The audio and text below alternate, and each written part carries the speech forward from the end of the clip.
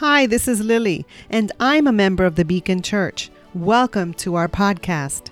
My family and I have been attending Beacon for a few years, and we love how the pastors reason through the scriptures every Sunday. We love the fellowship, the kids' classes, the singing, and the cafe is great. So if you're in the neighborhood, we'd love to meet you. We meet every Sunday at 9 a.m., 10:30, or 12 noon. We're located at 65 East Williston Avenue in East Williston, New York. For more information, visit us at visitbeacon.com. See you soon. Let me just pray real quick.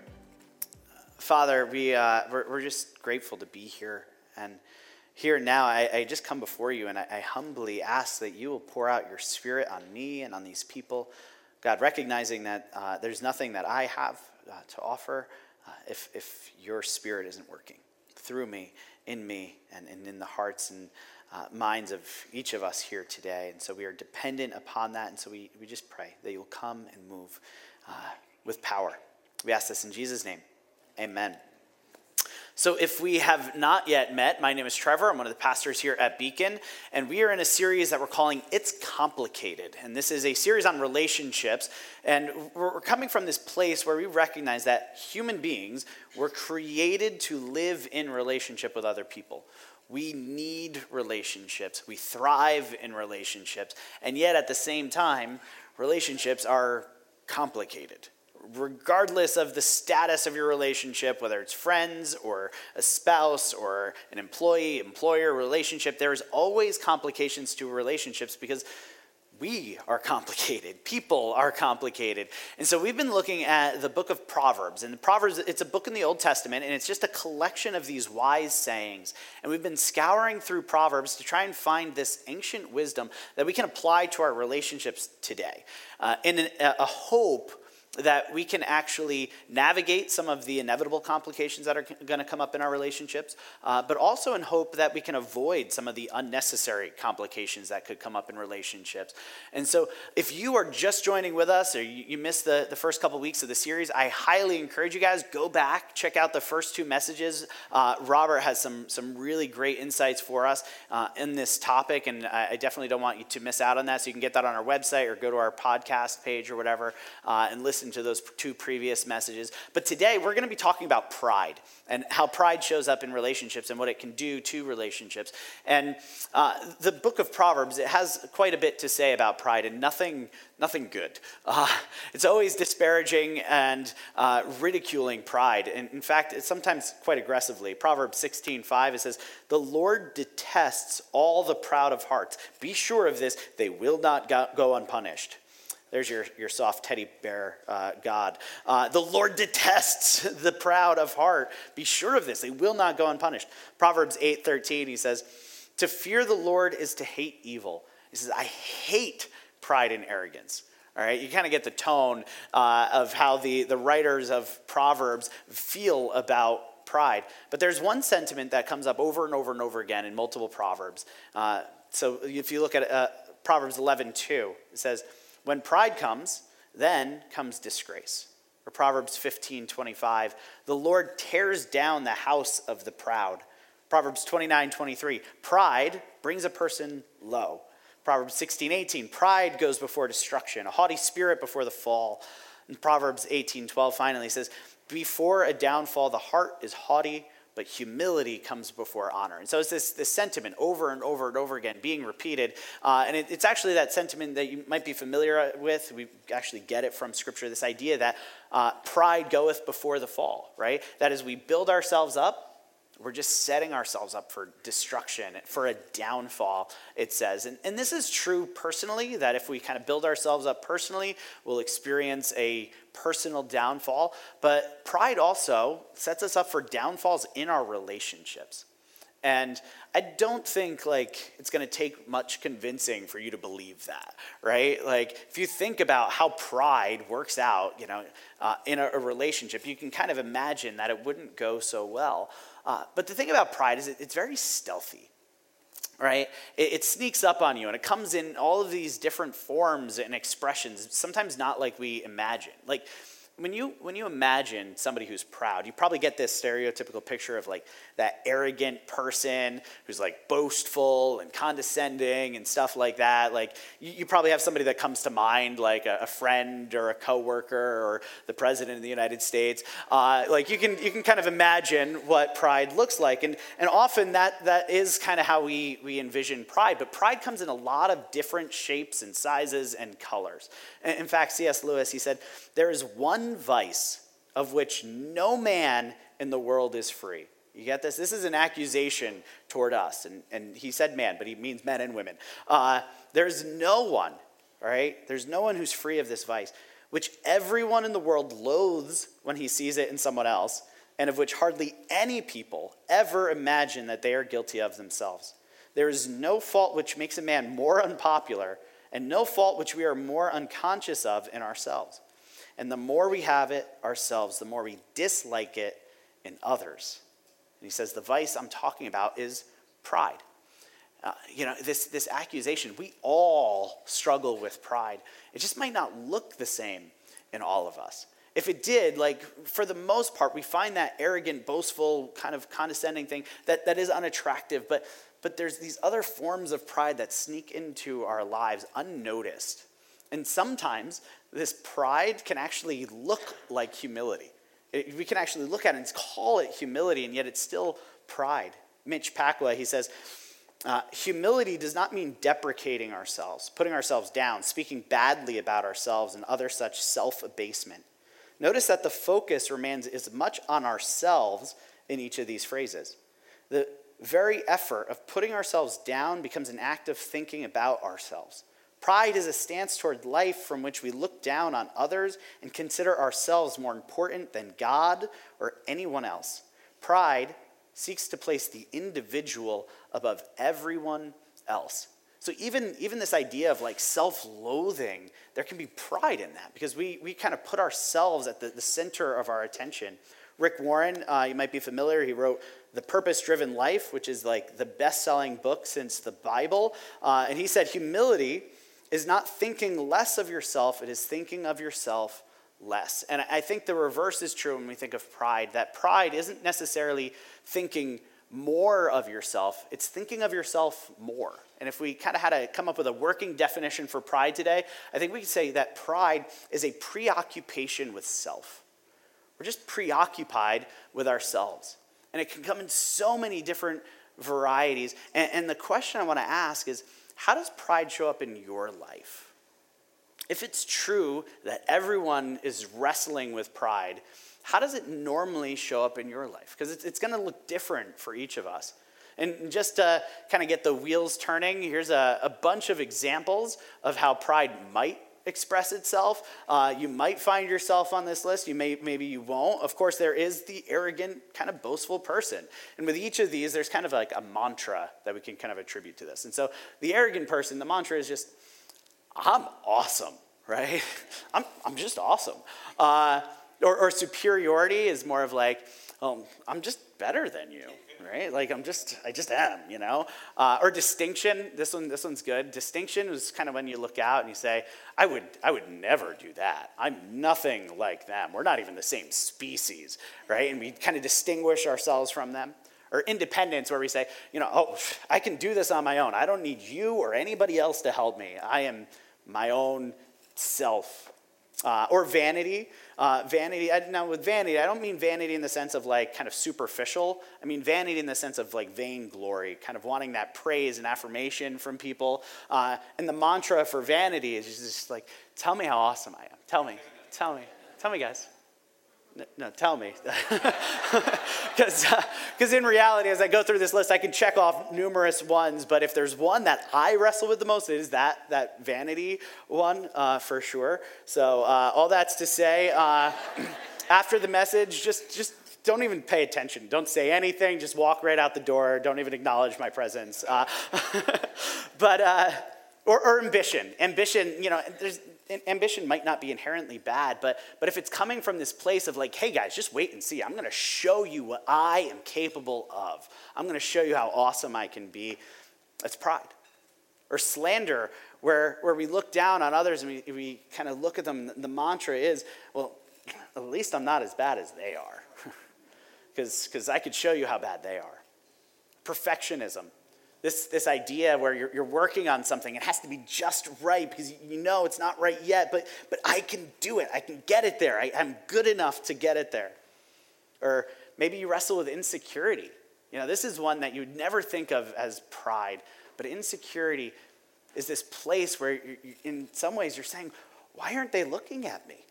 Why don't they notice me? Why aren't they telling me and affirming me? Why aren't they seeing me for the valuable person that I am? Or maybe it is this self-loathing, right? Where you look at yourself and you're just like, I'm the worst. I have nothing to offer. But there's always a but, right? I have nothing to offer, but I should, right? I should be better than this. I should have something to offer. Pride can come up in all different ways, and maybe for you it's not one of these on the list, but it's so important for us to identify, where does pride show up in our lives? Because pride does lead to downfall in our personal lives and in our relationships. For a whole variety of reasons, pride will lead to downfall. But I want to just kind of focus on two reasons why pride brings downfall in our relationships. And the first is this: pride will reduce relationships to transactions. Every time. See, if we're preoccupied with ourselves, then when we engage other people, we're far less concerned about them and much more concerned about what do you have to offer me, right? And so, take for example, if there's insecurity, and that's how pride kind of comes out in your life, then you need people. You're coming from this place of need. I need you to affirm me. I need you to validate me. I need you to kind of do these things for me. And if you don't, think about the stress that puts on the relationship. I don't know if you guys have ever been friends with someone who's insecure or dated someone who's insecure. You know the pressure of kind of being in that situation, right? Or if you're arrogant, if you kind of wrestle with like that arrogant sort of prideful, boastful, whatever, if that's you, then you probably don't think you have a need. You don't enter into relationships from a place of need because I'm awesome. Right? You have everything you need, but you will recognize that some people might have some things that you want, right? Like season tickets to the Giants. It's like, oh, well, yes, I will grace you with my friendship. Oh, wait, they're Jets tickets? Never mind. But, for people who struggle with arrogance, very often relationships, because they are a transaction, as soon as you don't have anything to offer that they want, then the relationship is expendable. And we reduce people to tools that we use. I know for me with vanity, if people aren't, what I need from relationships is I need them to just tell me how awesome I am. I need them to see and tell me I'm great and everything I do is amazing. And if I live in that place, that is not good because every so often I don't do things well. Shocking. But here's kind of the go-to move in these situations. Because, my ego can't afford the hit. What we do is we start to just discredit the critics, right? They say something, and so we just kind of come up in our minds of all the reasons why their opinion no longer matters. It's of course you don't like me. You have terrible taste. That's why, clearly. And, it becomes a them problem. And of course, you can imagine what this does to relationships. When we reduce them to transactions, it puts a pressure on the relationship that it can't handle. Or the relationship itself just becomes expendable. Pride, it brings relationships down. The second reason that pride will bring relationships down and bring a downfall to those relationships is that pride, it renders us immutable. I know this is kind of like a $10 word, immutable, but it means unchangeable and unchanging. And it's such a good word because this is actually a word that we use in theology to describe God. God is immutable, and that's really good. He is the same yesterday, today, and forever. And that is great news for us because he's perfect, right? We don't want him to change because if he changed, he'd go from perfect to not perfect anymore. We're not perfect. If we're immutable, then we're clinging to our imperfections. We're saying, well, this is where I need to stay. And in the Proverbs, it has a name for the proud and arrogant person. In Proverbs 21, it says, the proud and arrogant person, mocker is his name. And the Proverbs say a lot about this mocker, but one thing it says in Proverbs 13 is, a wise son heeds his father's instruction, but a mocker does not respond to rebukes. A mocker, he won't listen. He won't even hear the criticism or advice from others. Proverbs 12:15, it says, the way of fools seems right to them. It seems right. It looks right. By all appearances, it seems right. But the wise listen to advice, right? But pride has no room for advice from other people because we're just right. We're the way we're supposed to be. And so we kind of ignore other people's advice that probably could save us at times in relationships, advice that we need to hear, both from within the relationship and sometimes from outside the relationship. Fusion kids, I'll talk to you for a second. I know it's shocking. Sometimes your parents know things that you don't. It's hard to believe, but it does occasionally happen. They might have advice about, the friends that you hang out with or the kids that you try to date, and you might want to heed that advice, just speaking from experience. But sometimes, our pride, it pushes away and says, I know better, you can't tell me what to do, blah, blah, blah, and we push this away. But not only will our pride kind of make us impervious to criticism from other people, often our pride will cut us off from actually taking advice from God himself. That we actually don't want to hear what he has to say, especially if it conflicts with what we want to do or how we feel. In Proverbs 14 and 16, it says it twice in the exact same way. It says, there is a way that appears to be right, but in the end leads to death. This means that there are moments in our lives that by everything that we can see, it appears right, appears good, appears even blessed, and yet it leads to death. Which is why in Proverbs 3, 5, and 7, it says, trust in the Lord with all your heart and lean not on your own understanding. Because this understanding is the understanding that sometimes sees things that look right but lead to death. It says, in all your ways submit to him, and he will make your paths straight. Don't be wise in your own eyes. Fear the Lord and shun evil. This is good advice, and yet our pride will stand in the way of actually reading Scripture at times, seeing the truths presented, and saying, I think I know better. I think I know better.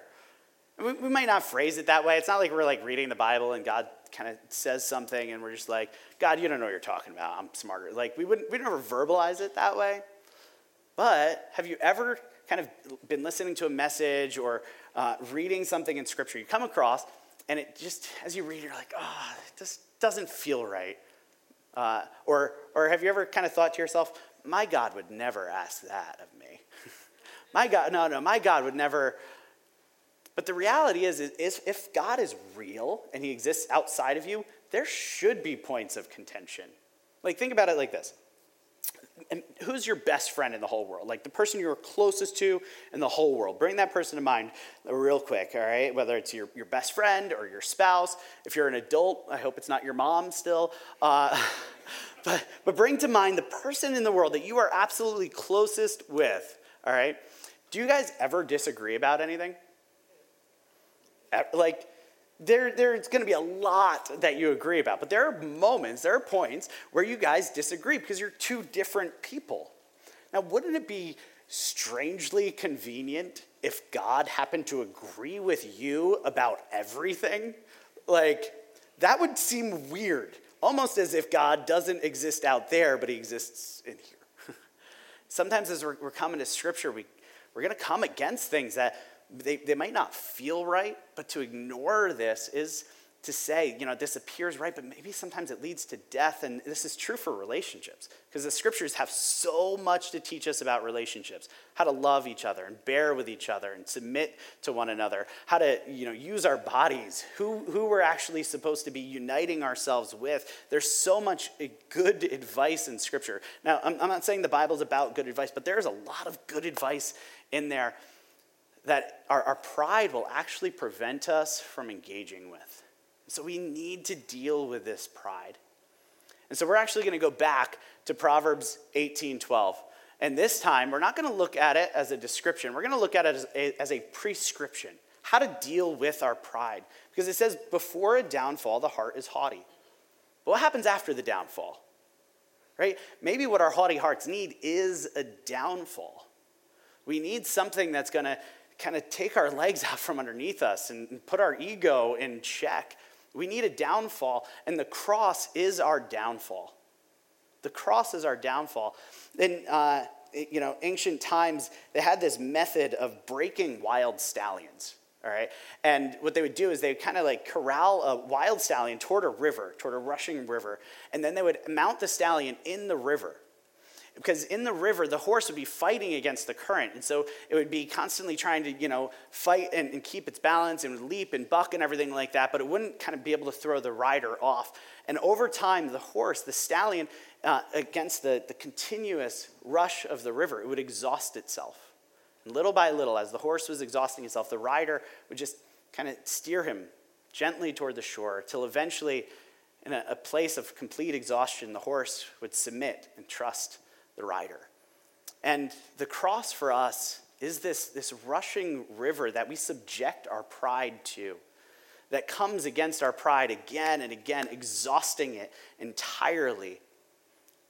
The cross is our downfall, because every cry of our haughty hearts, every statement that we can kind of bring out of our pride, the cross has a response for, right? Like, I just want to say, I deserve it, right? I deserve better. And the cross, when I look to the cross, it reminds me what I actually deserve is the death that Jesus died. What I actually deserve is the abandonment that he experienced. And when my haughty heart wants to cry out and say, I earned this, it's mine, I'm entitled to this, that's when the cross reminds me, actually, what you earned? What you earned is the death that he died for you. Is that what you want? And every time my pride wants to, cry out and say, well, at least I'm not as bad as that guy. At least I'm better than them. Then the cross reminds me, all right, yeah, maybe you haven't done what they've done. But your sin smells just as bad. And your sin too required the blood of Jesus to wash it clean. See, every proud cry of my heart, the cross has a response to. And my ego can keep fighting against it. It can keep throwing out other things. But for everyone, there's this rush that comes from the cross, and it is our downfall, bringing us to our knees. We actually can't stand at the foot of the cross, because the cross just brings us to our knees every time. It is the downfall that we need. And I wish I could say that I did this once and I'm good. All right, now we're done. But now every day I wake up, my pride is this raging wild animal that needs to be submitted to the cross all over again.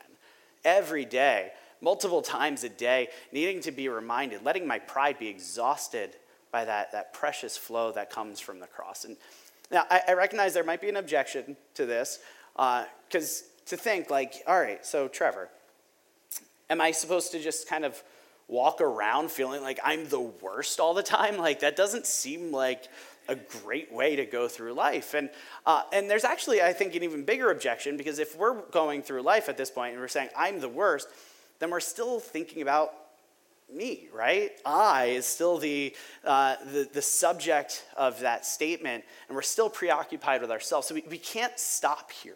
C.S. Lewis, he says, a really humble man will not be thinking about humility. He will not be thinking about himself at all. And this is where we come to the second half of this proverb. It says, before a downfall, the heart is haughty, but humility comes before honor. And it's as we turn our attention to the cross that we bring our downfall, but it's as we turn our attention to the one who hung on the cross, the humble one who is lifted up and honored, that we actually pull our attention away from ourselves. See, Jesus is the humble one who received glory and honor. There's this description in Philippians chapter 2, the Apostle Paul describing Jesus. He says, in your relationships with one another. So just mark this. What he's about to say is supposed to impact your relationships. It says, in your relationships with one another, have the same mindset as Christ Jesus, who, being in very nature God, did not consider equality with God something to be used to his own advantage. Rather, he made himself nothing. By taking the very nature of a servant, being made in human likeness, and being found in appearance as a man, he humbled himself by becoming obedient to death, even death on a cross. Now think about this for just a second, all right? Let's just slow down, because if this is true, God, the creator of the universe, became human, entered our world. And that's like hard for us to imagine, but do you guys remember The Matrix? The movie The Matrix? So did you guys know that The Matrix came out 18 years ago? Feel old, don't you? So in the movie The Matrix, if you haven't seen it, I'm not going to explain the whole thing to you, but I'm going to show you a clip. And in this clip, you have this artificial intelligence, Mr. Smith, think of him kind of as a robot, living in an artificial human world, speaking to humans. But think of this. This is kind of almost an example of something that is someone that is not human entering into humanity. And how he feels about it, I think, is revealing for us. I'm going to be honest with you.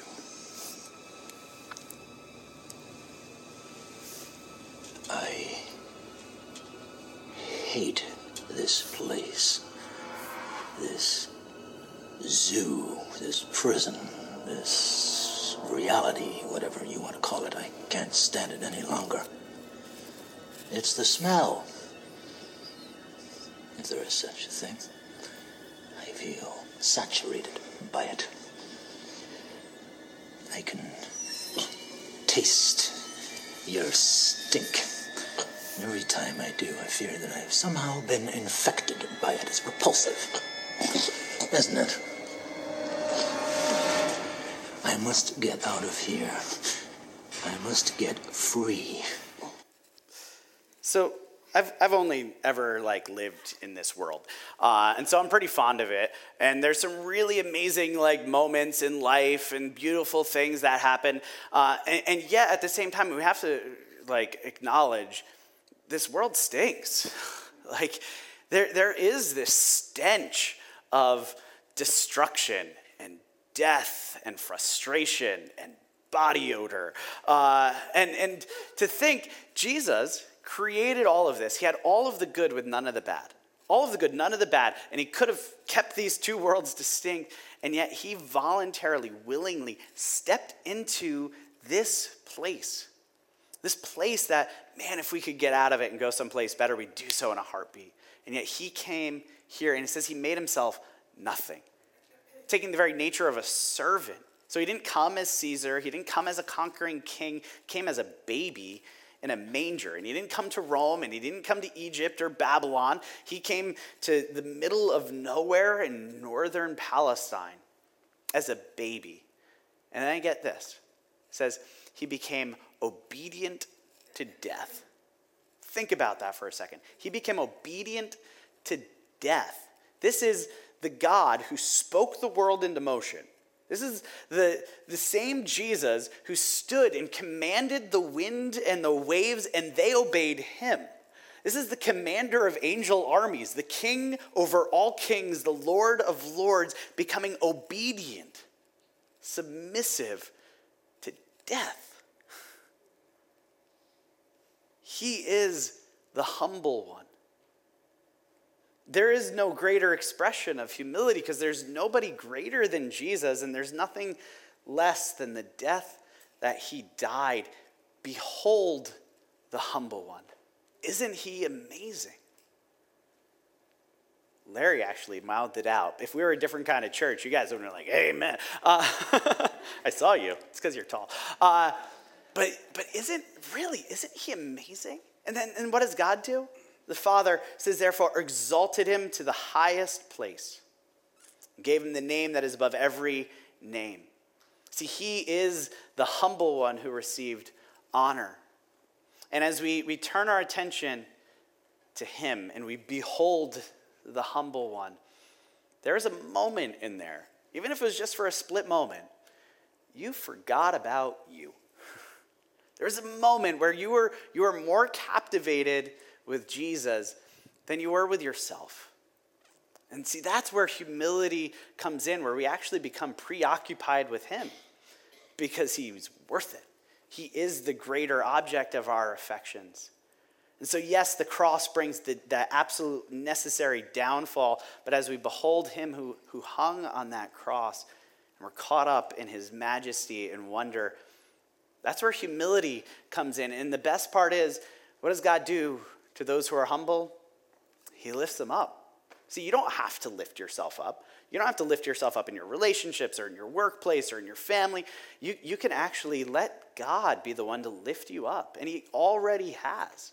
He's already said, hey, just trust in me, and you get to be my son or my daughter. Is there a higher position than that? He says, if you trust in me, that you actually, it's like you're already seated in the heavenly realms. Good luck finding a better promotion than that, right? Can you build yourself up to that? No, why don't we just let the cross bring our downfall, become enamored with him, and let God lift us to that place that's higher than we ever could have gotten to on our own. Now imagine being here now, going back into your relationships. Even just think for a second. What would it be like if you had a relationship with somebody and the relationship wasn't based on a need? Like, they didn't come to you looking for you to meet a need or anything, but they came to you out of abundance, where they felt so filled with the riches of God's grace that they came and they just wanted to share and let the riches of God's grace overflow to you. That sounds nice. And imagine if that same person came into a relationship with you and said, hey, look, I know there's going to be some struggles along the way in our relationship. I know that it's going to get complicated, but don't worry. I understand it's probably my fault, and I'm the one who's going to need to change. I'm the one. I know that I have baggage and I'm broken, and it's going to take me time. But please share with me what needs to be fixed, because I know I need to change. Imagine having a friend like that. Or imagine if that's what your employees said to you. Or imagine if that's what your boss said to you. Imagine if that's what your spouse said to you. Would you not want a relationship with that person? Imagine if you were that person. See, this is what the cross can do. And this is what, as we turn our attention to Jesus, fixing our eyes on him, we can do. And we can receive from God this exaltation where he lifts us up. See, we can't receive things when we're proud. Pride gets in the way. Pride says, I'll take it, I'll earn it, but I can't receive it as a gift. But when we allow the cross to be our downfall, and we allow our attention to be just completely enamored with Jesus, in that humility we can receive this gift from God. I'm going to invite Krista and Brian to come back up as we worship. But we're actually going to take some time here and now to go to the cross and to turn our eyes to Jesus. And we did not plan this in advance, so that's even cooler. It just kind of worked out that the first song that we're going to sing, and by worked out, God works these things out, but the first song we're going to sing is a song called Lead Me to the Cross. And in the chorus, we're going to sing Lead Me to the Cross, where your love poured out. And where you're actually going to just cry out. And I pray that you do cry out, God, I lay me down. I bend my knee to you. Rid me of myself. As you sing these words, let the cross be your downfall. And then after this, we're gonna stand and we're gonna sing together a song, Great is the Lord, where we're just gonna allow our hearts and our minds to be completely captivated with how awesome and great he is. And so before we go into worship, let me just pray for us. Father, you are awesome. And we love you. We thank you for your patience with us, the humility that Jesus showed at the cross, that allowed us to be redeemed and saved. I pray that we will continue to just understand who we are in light of the cross. That apart from you, we are nothing, but in you, we are higher than we could have ever imagined. God, we love you and we trust you. In Jesus' name, amen.